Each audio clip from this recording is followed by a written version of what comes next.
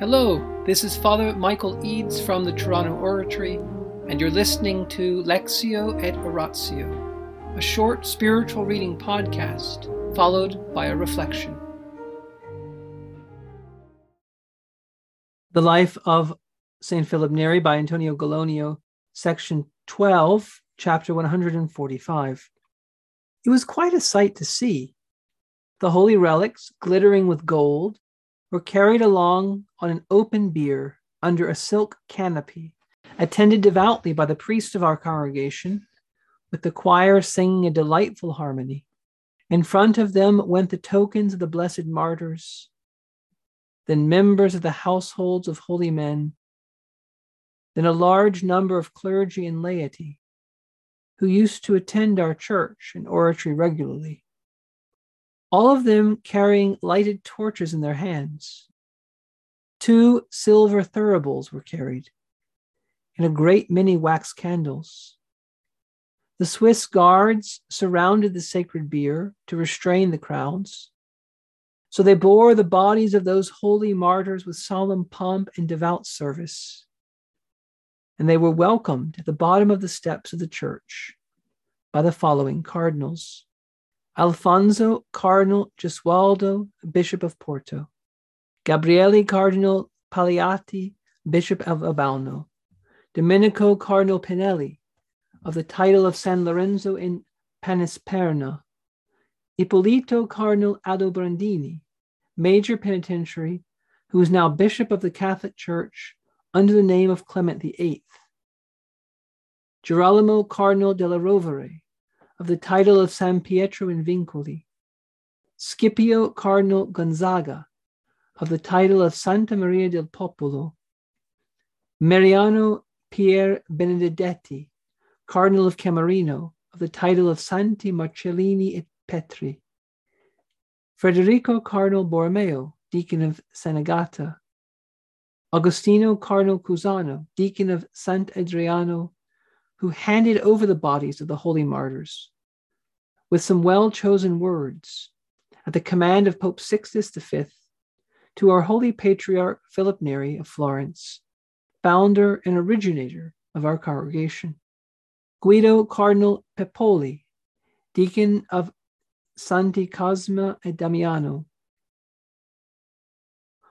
All of these showed their reverence to the coffin as it was placed on a wooden platform set up in the middle of the church and covered with a cloth of gold. Then there arrived Niccolo Sfondrato, Cardinal of Cremona, of the title of Santa Cecilia, who afterwards became Gregory XIV.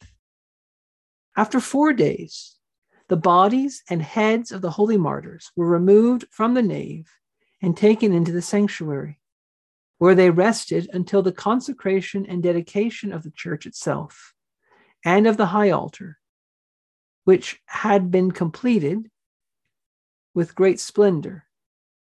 This dedication took place last year in 1599, celebrated with solemn and splendid ritual by Alessandro de' Medici, Cardinal Priest of the Holy Roman Church and Archbishop of Florence.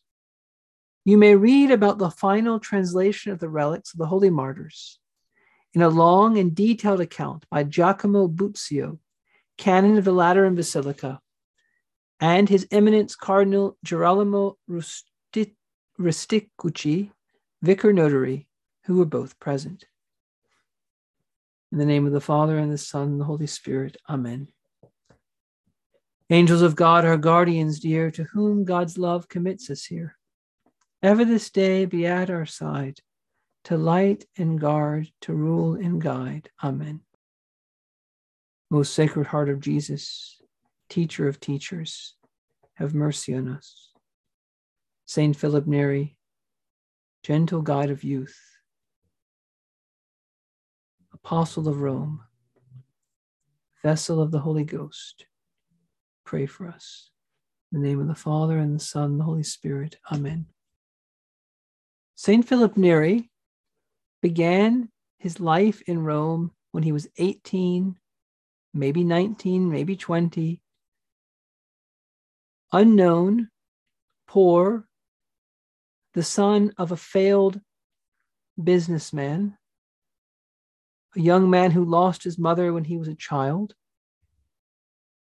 a man who came to Rome with seemingly no other ambition than to be a hermit, to live a hidden and apostolic life, a life of prayer. 15 years after he began his life in Rome, he had done so much to reestablish lay people visiting hospitals, lay people doing evangelization, looking after poor people, looking after pilgrims, that his confessor ordered him to become a priest. That was 1551. And here we are, 35 years later, 35 years of hearing confessions, of being a priest in Rome, without ever having hardly left Rome. And St. Philip has gathered around himself the leading cardinals of the church. And why were they there? Well, they were there because of this remarkable ceremony of the finding of these early relics, the bringing them through the streets of Rome, bringing them to this new church the Oratorians had built. But they were there because they believed that St. Philip was a man of God. They believed that St. Philip was a saint, very much like the saints they were honoring in that procession. People had experienced in St. Philip a spiritual guide, someone who could lead them to God, someone who had lived in the darkness of faith and of prayer and had brought back from that darkness many wonderful, inspiring teachings, but also advice and charity and even a sense of humor. And Gallonio focuses on these dignitaries that are there, the cardinals, especially the two cardinals that become future popes. In other words, the church was being guided by men who were spiritual sons of St. Philip. And this is very different from how St. Philip began, in the sense that the men who were guiding the church in St. Philip's early days in Rome, the popes against whom so many Protestants had revolted, and the cardinals that were around them, who were very worldly, have seen a kind of transformation. And this is good for the church. The church needs her leaders to be men of prayer, men who follow the teachings of holy men like St. Philip. But what Gallonio doesn't tell us is that St. Philip began to go into an ecstasy during this procession. He literally was being taken by the Holy Spirit out of his mind, as it were. He was so filled with marvel and wonder at what God was doing and had done and what was happening that day, as he was thinking about the love of God of these martyrs, that he lost control of his senses. He was becoming like a stone. And he was paranoid that he would draw too much attention to himself away from this great procession, the kind of procession that Rome had not seen in many years. And so what does St. Philip do? And we know from other witnesses this happened. He grabbed the beard of one of these Swiss guards, the soldiers that were the Pope's bodyguards in their great uniforms, and he began to stroke the beard of this Swiss guard. And he began to tell him as he was walking, "What a beard you have. That is an amazing beard. That is a remarkable beard." In other words, Philip was trying to distract himself.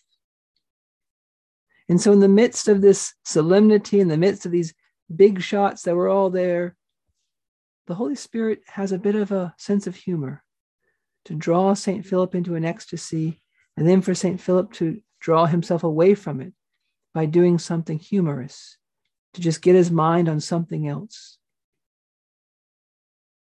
And so let us combine always